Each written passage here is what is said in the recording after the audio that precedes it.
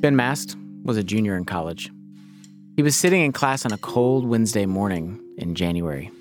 I was sitting in my writing short fiction class, and there was a knock at the door, and the professor stepped out and then came back in and asked me to come out.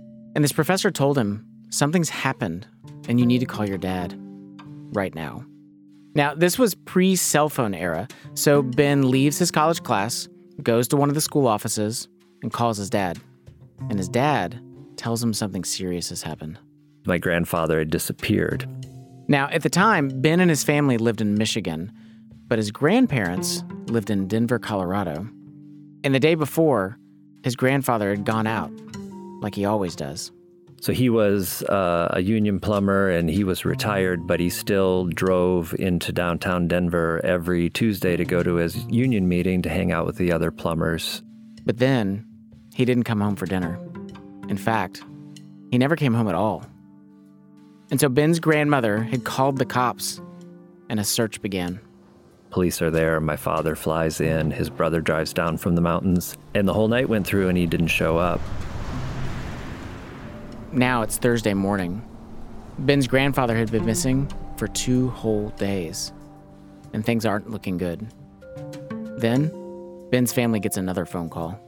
The next day, a sheriff called and said that they had found him. He was doing fine. He was alive, but he wasn't in Denver. He was in a little town called Birdsong, Kansas. When Ben and his family looked at a map, they realized that Birdsong was 250 miles away from his grandparents' home. What in the world was he doing there? So he drove and he drove and he drove until he found a little farmhouse. He parked the car, went inside, found a comfortable chair, sat down and fell asleep. The house he'd gone into was occupied by an elderly woman who lived alone. So when the woman heard the front door open and shut, she came out to see who it was. And she found a strange, tired, and confused man sleeping in her recliner. So the scared woman, she called the cops. And the cops showed up and slowly figured out who this man was and reconnected him with his family. And everyone was relieved that he was okay, but it still didn't explain the oddness of it all. Why had he driven 250 miles to an unknown house just to take a nap? No one really knew.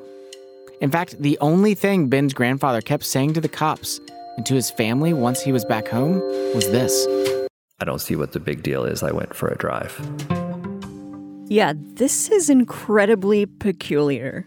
No one just goes for a drive and enters a stranger's house and sits down and takes a nap. That's really weird. Yeah, it is weird.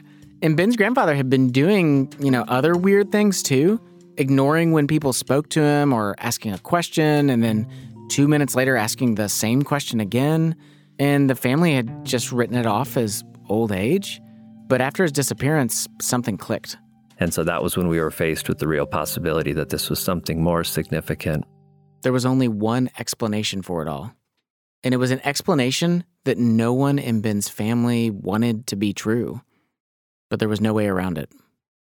Ben's grandfather had dementia.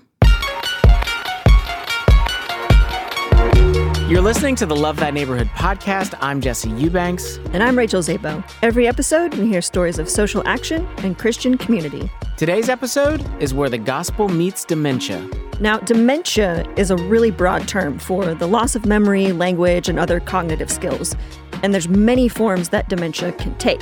But for our stories today, we're going to mainly focus on one particular type, and that is Alzheimer's disease. What is happening inside the brain of someone with Alzheimer's? Are our loved ones still themselves when they seem to act completely different? And what role can our faith play when we no longer remember who Jesus is? Welcome to our corner of the urban universe.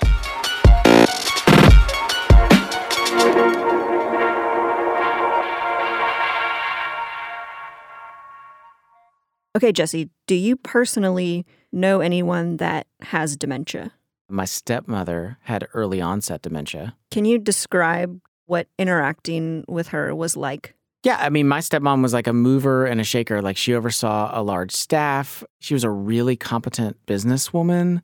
And then all of a sudden, in her early 60s, we think that she had a stroke and her whole personality started changing. So actually what you just described, that's not an uncommon experience. More than 5.5 million people in the United States are living with some form of dementia. And the prediction is that that number of people will double within the next 30 years. Well, and it's not just those, living with the disease who are affected. Each year, more than 16 million people provide some sort of care for a family member or friend living with dementia. These are not paid professionals. These are folks like you and me simply taking care of somebody that they know. Right. So I am not super great at math, but my phone has a calculator on it. And so I've done some numbers. And here's what all of these numbers boiled down to. The number of people in the United States whose lives are in some way significantly impacted by dementia, meaning either they live with it or they are taking care of someone with it. That number is roughly 6% of the total population. Okay, 6%. That's actually not as high as I thought it'd be. Yeah, okay, but here's the thing that gets really alarming. So back in 2014, that number was 1.6%. So what that means is within the last 6 years, the number of people impacted by dementia in our country has more than tripled. Whoa. What in the world? What's causing that? I mean, it's pretty simple. As more of the population ages and also as technology becomes more advanced and we can detect diseases better and as we continue to live longer, the presence of dementia, it just gets higher. Well, and I guess that's why this is such an important topic. In the United States, older people identify as Christians more so than younger people. Yeah, so actually people over the age of 40, they're 17% more likely to identify as Christian. Yeah, so historically our church is full of, these older, seasoned folks. As we continue to see dementia sweep across society at large, we're also going to see those same effects within our church communities. Exactly. In fact, today it's estimated that 36% of those over the age of 70 within the church already have some form of dementia. And as we've seen, those numbers, they're only going to get higher. And so the question becomes, are we prepared to help those within the church who will live their lives with dementia? Well, one common characteristic of dementia is forgetting, but people with dementia are not the only ones who forget. All throughout history, God's people have struggled with forgetting. All throughout the book of Exodus, Moses commands the people to remember. Remember the day in which the Lord brought you out of Egypt. Remember the Sabbath day. Remember the covenant God has made with you. Well, and a lot of times this call to remember was accompanied by something physical, like the whole meal of Passover was supposed to help them remember being delivered from Egypt. And God told Moses at one point to put some manna in a jar so that the people could remember that God provides for them. But even with so many reminders, God's people still forgot. I mean, think about it. They forgot him when they were at the Red Sea. They forgot him when they were in the wilderness. They forgot him when they were exiled in Babylon. We can forget God when things are going well and we think we don't even need him. Or we can forget him when things are hard and we're lost in our suffering. Yeah, even though God gave them so many reminders, the whole story of the Old Testament is a story about God's people repeatedly forgetting him in their suffering. And as anyone who has experience with dementia knows, a dementia diagnosis brings incredibly sudden and incredibly hard suffering. Which is actually what a woman named Jane Gumbiner was soon going to find out.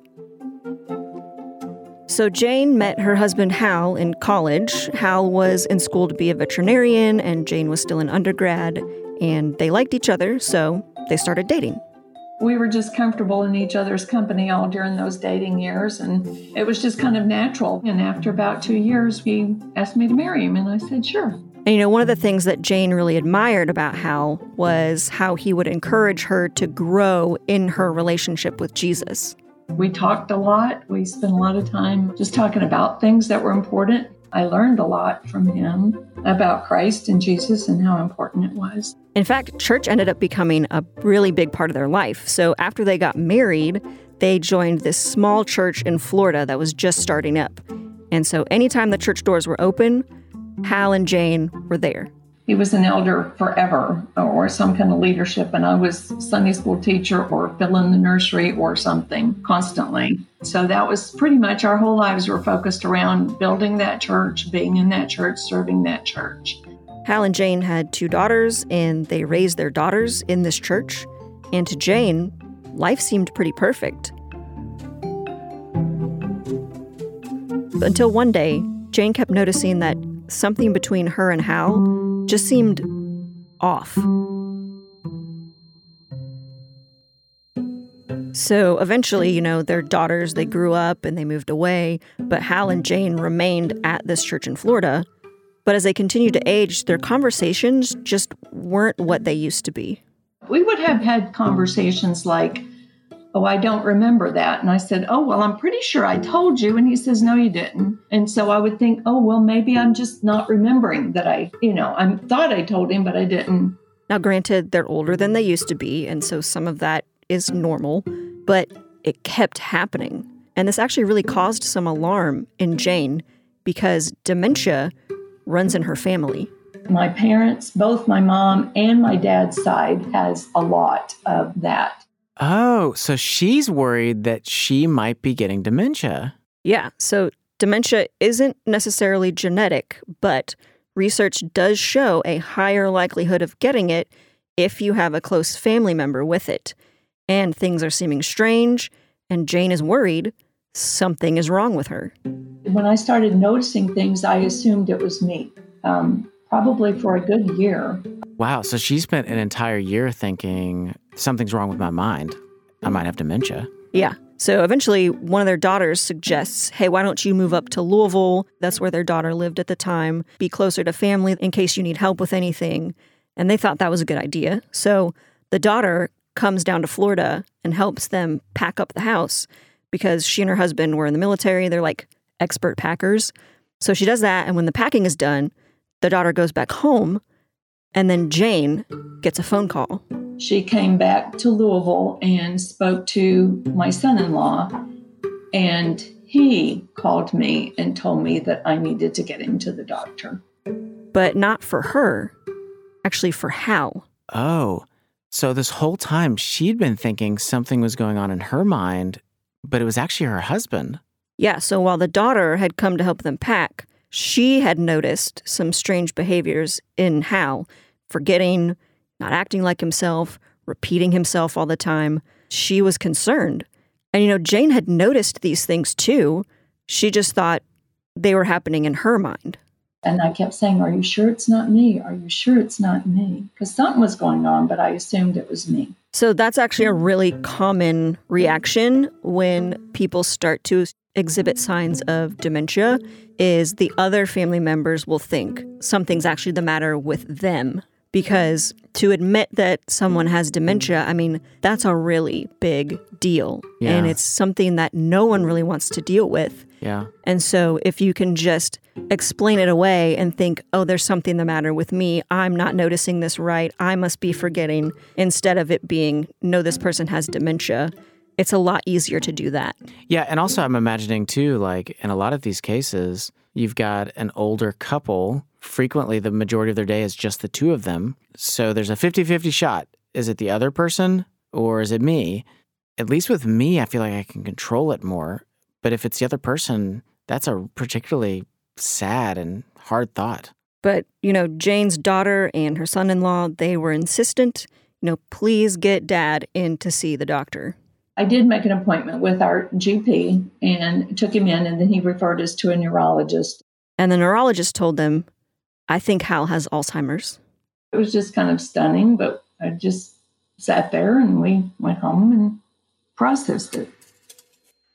It was probably 24, 48 hours before you start really facing okay, that life's over, now what? Yeah, think about it. Imagine that every time that you go to your house, every time you pull up, on the outside, your house is your house. The doors are the doors, the paint color is the paint color, the bushes are the bushes. It is your home, and it's the sensation of being home every time you pull up. But then, all of a sudden, one day, you start noticing that little things change. The washcloths, you can't find them. You don't know where the electrical box is. Suddenly, your dog doesn't run up to you anymore. And the next week, something else changes. The week after that, something else changes. But every time you pull up to the house, it looks like home. It's supposed to feel like home. But when you walk through the doors, it's not the same house anymore. That is what it's like watching somebody that you love suffer from Alzheimer's. Yeah, it's incredibly painful. So much so, in fact, that Jane rarely talks about it. I don't let myself visit this time very often. So, a survey by MetLife found that Alzheimer's is the second most feared medical condition among American adults, topped only by cancer. Yeah, and for good reason. I mean, when I think about the potential of getting Alzheimer's disease, it's terrifying. The idea of my body breaking down is scary enough, but the idea of my mind breaking down and me forgetting the people that I love the most in this world, that is a terrifying thought. Yeah, and so I'm wondering, what makes our brains do that? Why does this happen? Well, I actually have some answers for that. Coming up, a journey inside the brain and what it's like to live with Alzheimer's. We'll be right back. Hey LTN listeners, it's Anna, the media editor. Recently, we asked some of our alumni how serving with Love Thy Neighborhood has impacted them. My name is Annalise Collins from Chapel Hill, North Carolina. Annalise's time with Love Thy Neighborhood taught her about how to endure through hard circumstances, like when she served with us summer 2020, in the midst of the pandemic. Love Thy Neighborhood taught me how to persevere through all of the hardship and all of the pain that it brought. Love Thy Neighborhood was just pushing us towards truth and towards Christ. Those are the only two things that are consistent, especially in 2020. If you want to find your internship where social action and Christian community meet, head over to lovethyneighborhood.org and apply today.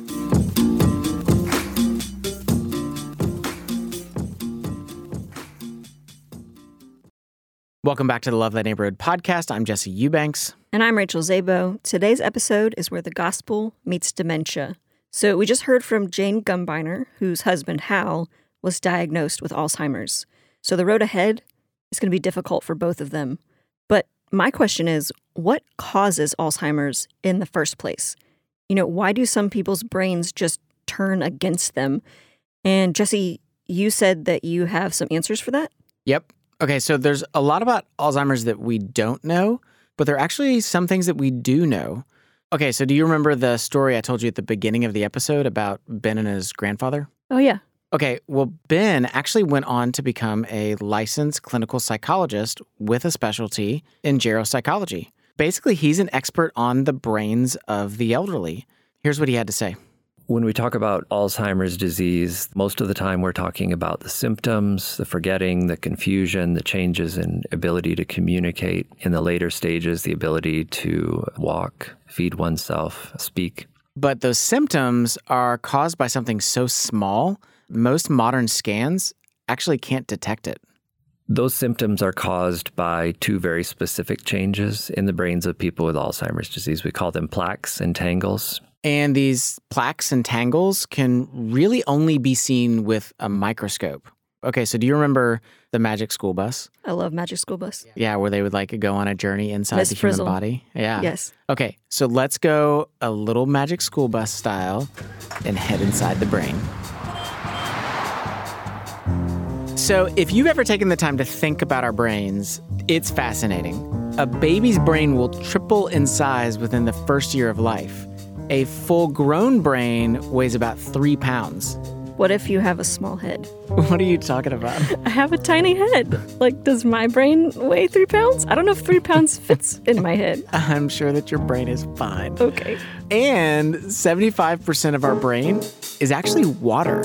Inside this 3-pound water machine, we have neurons.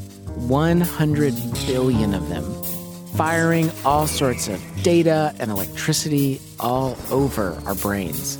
And they form a sort of communication network, like a giant web. The internet before the internet. Exactly. And when different chemicals pass between these billions of neurons, different things happen. We move, we speak, we have thoughts or memories. So that's happening right now. Chemicals are going back and forth in our neurons, in our brain, as we're sitting here talking. Exactly. I mean, that's a very simplified version of how our incredibly complicated brain works. Now, both inside and outside of these billions of neurons are two kinds of particular proteins. They're part of a normally occurring set of proteins in the brain, amyloid and tau. Now, these amyloid and tau proteins are there to keep your brain function healthy. But sometimes, for reasons that we don't really understand, these proteins end up breaking apart. And sort of like a beaver's dam, they begin to clog the pathways between our neurons. These proteins develop into these neuropathological changes. So these protein abnormalities are what scientists and medical professionals call plaques and tangles, which Ben mentioned earlier. Those changes, the plaques and tangles, are pretty closely tied to the cognitive symptoms and the functional changes that people experience. So essentially, these malformed proteins, or plaques and tangles, they inhibit certain communications within your brain. Oh, so when a person has Alzheimer's and their brain function continues to deteriorate, it's because more and more of these plaques and tangles are interrupting more and more of their brain's communication. Yes, exactly. It's like more and more of these beaver's dams are showing up all over the brain. The pathways are just getting blocked increasingly. That's crazy. And all of this disruption with the communication in your brain, it can show up in a bunch of different ways. But one of the most common ways that it shows up is actually short-term memory recall.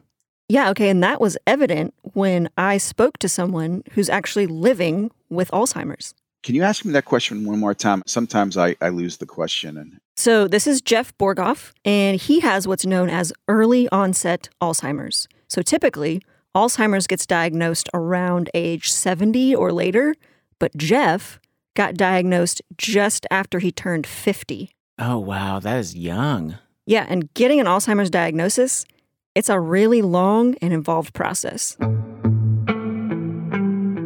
So at first, very similar to Jane's husband, Hal, Jeff started to notice that he couldn't quite remember things the same way. I thought it was just one of those things that, okay, I'm 50 years old now. This is the way it goes. So Jeff worked in information technology, and more, he started not being able to recall information from his clients. So it was really starting to affect his work. I was beginning to get a little stressed and anxious about it, and what was happening was that stress and anxiety was beginning to manifest itself in some physical ways. So not only is Jeff having trouble remembering, but now he's super stressed that he's having trouble remembering. And so what happens is his face develops this twitch. In almost like this uncontrollable fashion. It's like underneath my left eye, it was my cheek was like shuddering up and down. And it was visible. It was almost constant. And along with the twitch, the other side of his face began to droop. So if you Google what medical conditions can cause your face to droop, it's all serious stuff. So Jeff goes to the doctor, but he's not going to get an Alzheimer's diagnosis right away because diagnosing Alzheimer's is not easy. In fact, the only way to have 100% certainty that someone has it is to do an autopsy on the brain after the person has passed away. Oh my gosh, I had no idea. Yeah, so to diagnose Alzheimer's in real time, it takes several steps. And one of those steps is actually ruling out other possible diseases. So Jeff goes to the doctor, and the doctor rules out Bell's palsy, he rules out a stroke, and eventually the doctor thinks maybe Jeff has epilepsy. So Jeff starts taking epilepsy medication. But of course, the epilepsy medication isn't making his symptoms go away because he doesn't have epilepsy. And he's also getting more and more confused. Wait, so what you're saying is that he has been misdiagnosed and he is taking medication for something that he does not even have. The doctor had said at that point, well, this medication shouldn't be doing that. So there's something else going on. So then Jeff gets an appointment with the head of neurology at a medical center. She spent about 2 hours with us. And she said, Jeff, I think you have Alzheimer's disease. But that's still not conclusive enough for an official diagnosis. At that point, I had a neuropsychological exam, which lasted about 4 hours, I believe it was. And they asked me all sorts of questions, memory tests. They ask you to remember a series of words, phrases, count backward from 100 by sevens, and just things of that nature. And in addition to that exam, Jeff also gets a spinal tap. And they checked my spinal fluid for this, what's called the tau protein, the toxic tau protein. Oh, so this is one of those proteins that causes the pathways in the brain to get blocked. That's right. And they found levels of that in the spinal fluid. So with the results from the neuropsychological exam and the results from the spinal tap that found the tau protein, there was now enough information for a definitive diagnosis. The doctor confirmed that yes, Jeff has Alzheimer's. I can't imagine how much a diagnosis like that would impact my life, like having that disease. How has it impacted Jeff's life? Yeah, it's impacted it a lot. He was diagnosed 4 years ago, and life looks very different now. When I was diagnosed, I had to retire. And so one of the things that made me feel purposeful in my life was no longer there. And it was no longer there overnight. And not only can Jeff no longer work, but he also can no longer tolerate some basic social interactions. Things like going out to eat at a restaurant. When we go out to dinner, I have difficulty if it's loud, if there's a lot of noise in the restaurant and commotion and loud music playing. What I will do is I'll go online and look at their menu and try to figure out what I want to eat. And then I'll go to the restaurant and I'll already know what I want to eat, because I know once I get there, the stimulation will put me in a situation where I might have difficulty ordering from the menu. But it's not affecting just simple things like being able to go out to a restaurant. It's impacting very profound things in his life that he was not expecting. Things like his involvement in church. When I was diagnosed, I and my wife still tried to go to church. We were going to church every Sunday. We were trying to remain active in the ministry that I was part of. But because a brain with Alzheimer's is constantly changing, that means the way that the person responds to certain input or stimulation is also changing. And so soon, going to church just was no longer an option for Jeff. First of all, the music was generally too loud, so I would stay outside until the music stopped. It's where I could, sort of listen from afar. Then after that, I would come inside and sit and listen to the sermon. However, the length of the sermon is problematic as well, because there'd be a certain length of time. And I would begin to zone out. I would lose my ability, my cognitive ability to be able to identify or continue to understand where the message was going.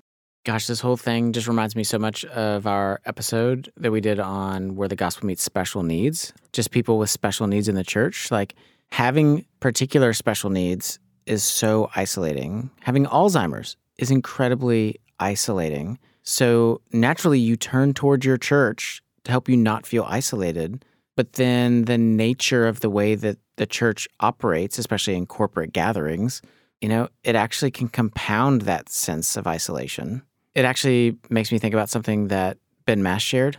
People with Alzheimer's disease are just like you and I. And they're trying to live life. They're trying to make sense of things. But they're doing it through a brain that's very ravaged and damaged. And Ben says that this is the biggest struggle that he sees with folks who have Alzheimer's and also are Christians. This question of, am I still a Christian if I can't remember who Jesus is or where my faith lies? And this was something I had never even considered before talking with Jeff. I knew Alzheimer's impacted people deeply. It affects their exterior world, but I never considered how Alzheimer's might impact someone's faith. If Alzheimer's disease involves very significant memory problems, what if I forget about the most important parts of me? And for Christians, asking the question, well, what if I forget about my faith? And what if I forget about Jesus? If he's the most important person, and if my faith is the most important thing in my life and I forget about it, where does that leave me? If that's my ultimate hope, that's terrifying to think that I might forget and lose grip on the thing that I cling to so dearly.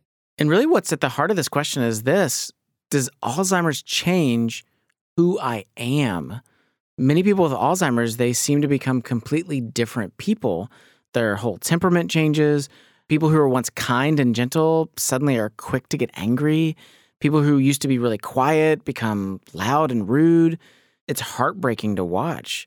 And I think what we all wonder is our loved one still in there somewhere?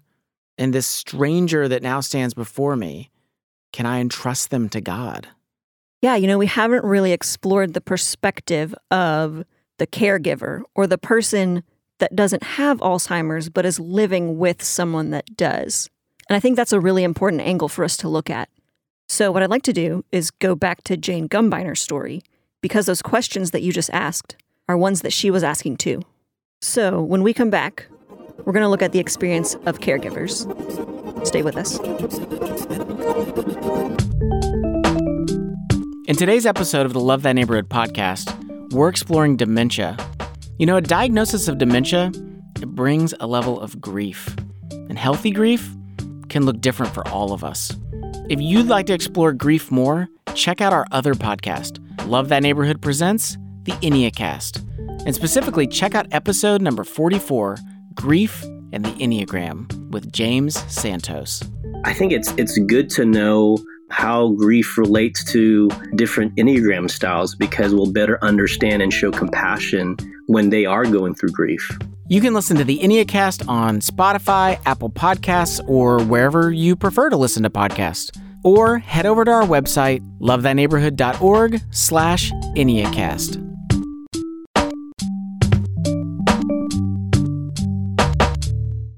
Love Thy Neighborhood podcast, Jesse Eubanks. Rachel Zabo. Today, where the gospel meets dementia. So we've taken an in-depth look at Alzheimer's disease. It is one of the most feared diseases among adults. And that's because it actually really attacks our identity.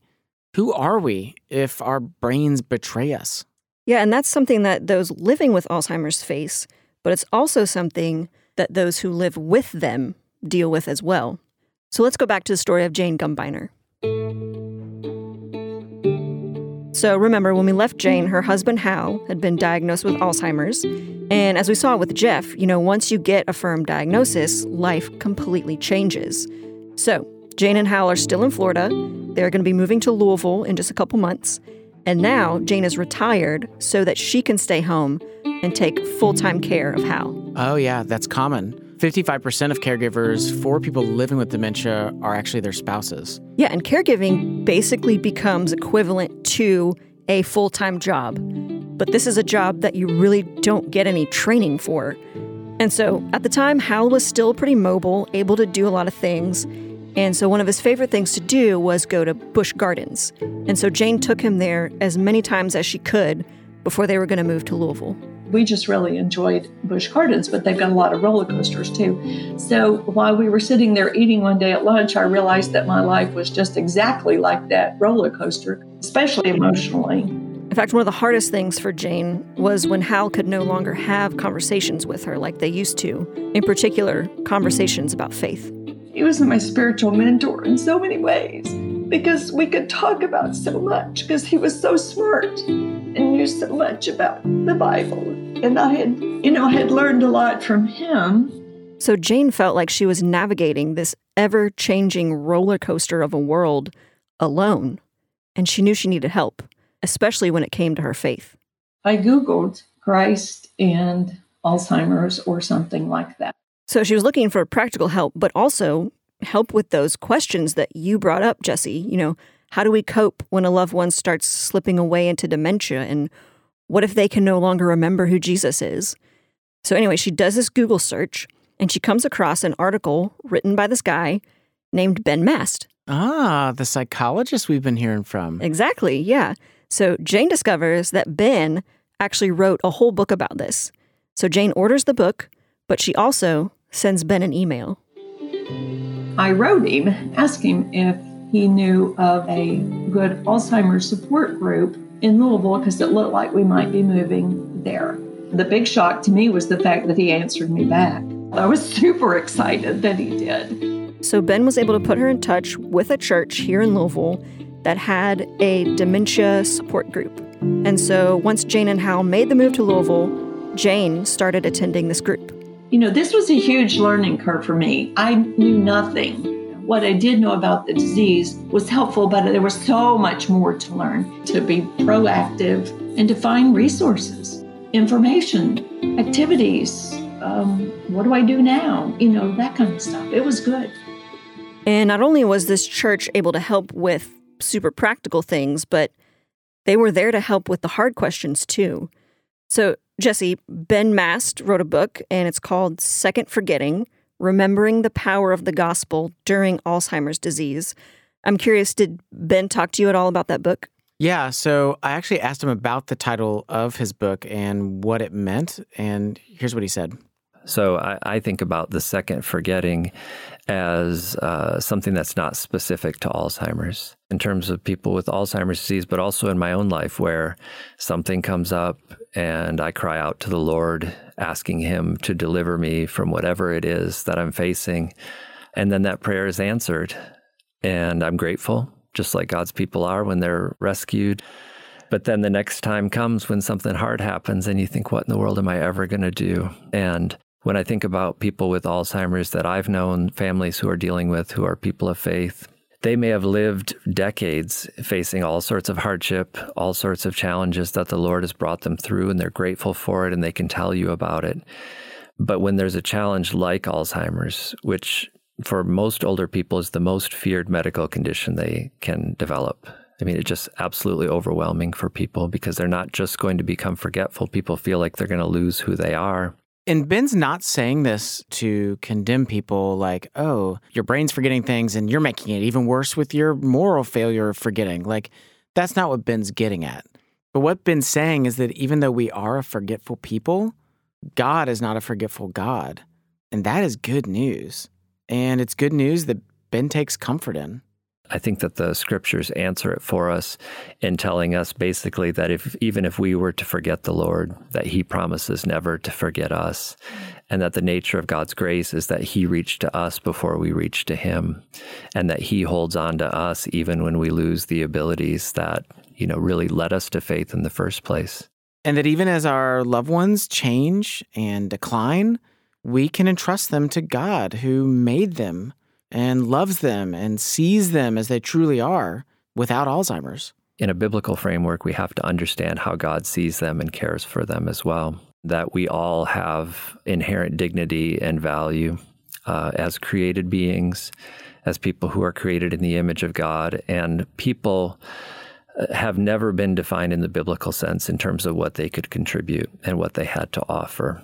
God reaches to us first, regardless of where we're at, and he seems to have a real special care for people who are vulnerable. And Ben says that even though Alzheimer's is daunting, engaging in loving those with it doesn't have to be. And in fact, he offers two very simple ways to love someone with Alzheimer's. The first is engage their long-term memory. A couple of things that are particularly stronger in people with Alzheimer's disease compared to their recent memory is their long-term story-based memory, autobiographical memory. So instead of asking people with Alzheimer's about what they had for breakfast or what they're doing later today, those are the hardest things for them to answer. Engage them in their stories, give them time and space to just talk about things that they remember from the past. That can be incredibly meaningful. So the first way to help somebody that is struggling with Alzheimer's is to engage their long-term memory. The second way to love them is to engage them in well-known songs or scriptures. Things that we have repeated many, many times over and over, like a favorite Bible passage, are stored in a different memory system that's not as much affected by Alzheimer's disease. And so we can see people who can't answer simple questions about what they did this morning really seem to light up and become very engaged when a favorite hymn or a cherished song from 20, 30 years ago is played. So actually, I tried out a version of what Ben is talking about here with my stepmother as she declined. There was one day she was really agitated, having a hard time connecting with people. So we went for a drive in my car, and I just literally looked up pop songs from the year that she graduated from high school, and we just listened to those. And slowly, her demeanor shifted. She became much more at peace and was much more engaging because it was totally stored in a different part of her brain. And actually, Jane isn't the only person to write Ben. He says that he gets contacted frequently from people trying to make sense of Alzheimer's. And he told me this story that I think is a great encouragement.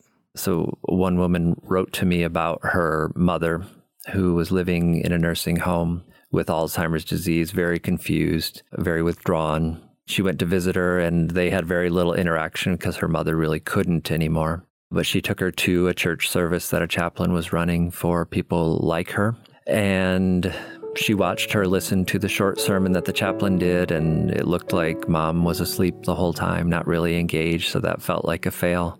And then they started singing songs, and I don't recall if it was The Old Rugged Cross or Amazing Grace, but those are two of the big ones. And the daughter is basically crying, watching her and wishing she could engage somehow. And she said, when I looked a little closer and started to really pay attention, I could see she was singing each of the words and her mouth was moving. And I thought she was totally out of it, but she was actually engaging in a song that was an act of remembrance, an act of faith, and was something that she clung to her whole life.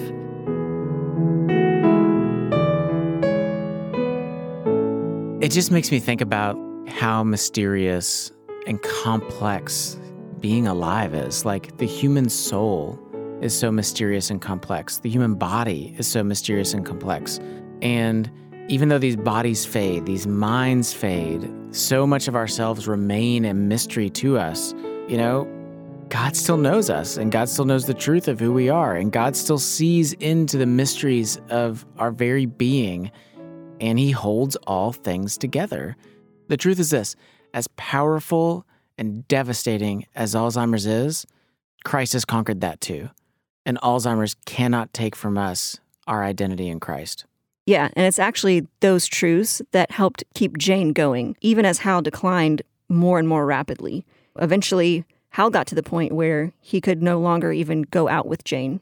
Sometimes he couldn't even get to the grocery with me. So I ended up hiring a sitter for one day a week so I could get out and do all the errands and things. They came and they just checked his blood pressure and his weight, and he was hanging in there. He was doing fine. He just got to where, he just could do less and less. I was helping him. I was dressing him and I was showering him. But through it all, Jane did her best to remember the Lord who never forgets. It's depressing enough, but God always lifts you up and strengthens you and puts you back on your feet and keeps you going. Even at night when I'm exhausted, telling Lord, I can't do this another day, the next morning I sure can.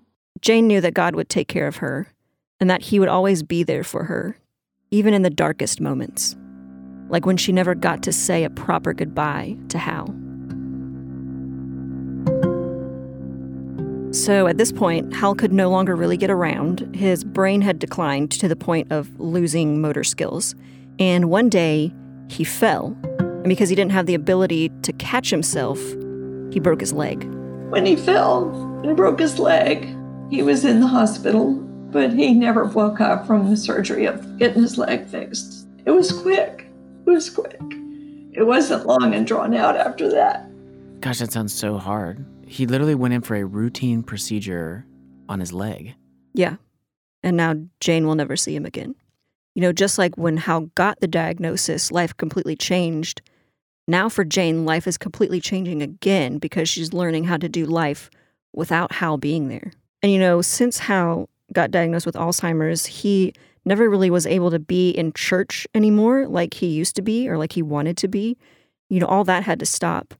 But he did get to end his life in church. So, as the family discussed funeral arrangements, Jane's two daughters said, "Hey, we'll take care of everything."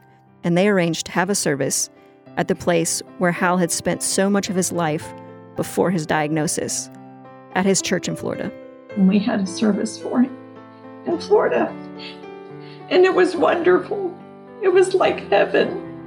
because so many people who had left the church for one reason or another had come back. And oh my goodness, I have no idea how many people were there. It was a beautiful service. It was a beautiful time. I have beautiful memories. We put his ashes on that land where the church was, where his heart was all the time. It was just really, really good. Hal passed away in July 2019. And for now, Jane's taking time to grieve, and she's just taking things slow. Coronavirus kind of in a lot of ways has been a blessing because it gives me an excuse to sit here and stare at the walls. I've been pretty careful with my time because you don't know when the tears are coming.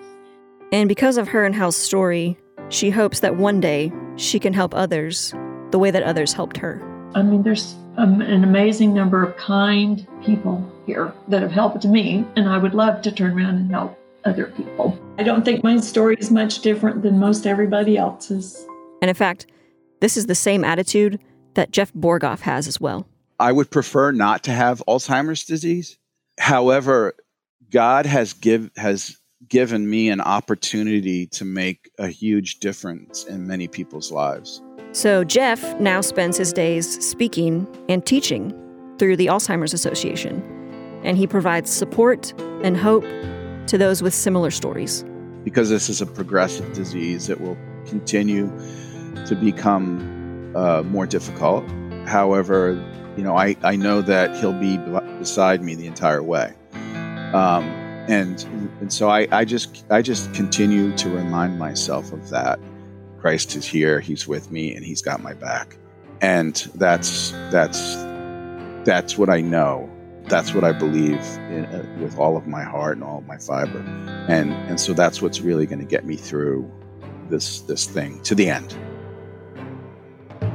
In the Old Testament, we see that repeatedly the Israelites forgot about God. But God never forgot about them. Even after more than 500 years of Israel forgetting and forgetting, when they were exiled and their city lay in ruins and they thought for sure God had forgotten them, then God tells them this: "Can a woman forget her nursing child, that she should have no compassion on the son of her womb? Even these may forget, yet I will not forget you. Behold, I have engraved you on the palms of my hands."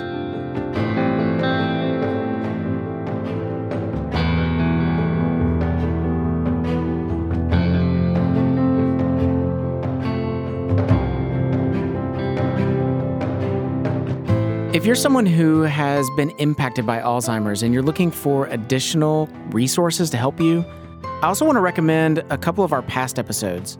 Episode number 19, where the gospel meets special needs, and episode number 26, where the gospel meets end of life. If you'd like more resources on this topic of Alzheimer's, including Ben Mast's book, Second Forgetting, visit the resources section on our website. You can find this, as well as other past episodes of this podcast, at lovethyneighborhood.org/LTN podcast.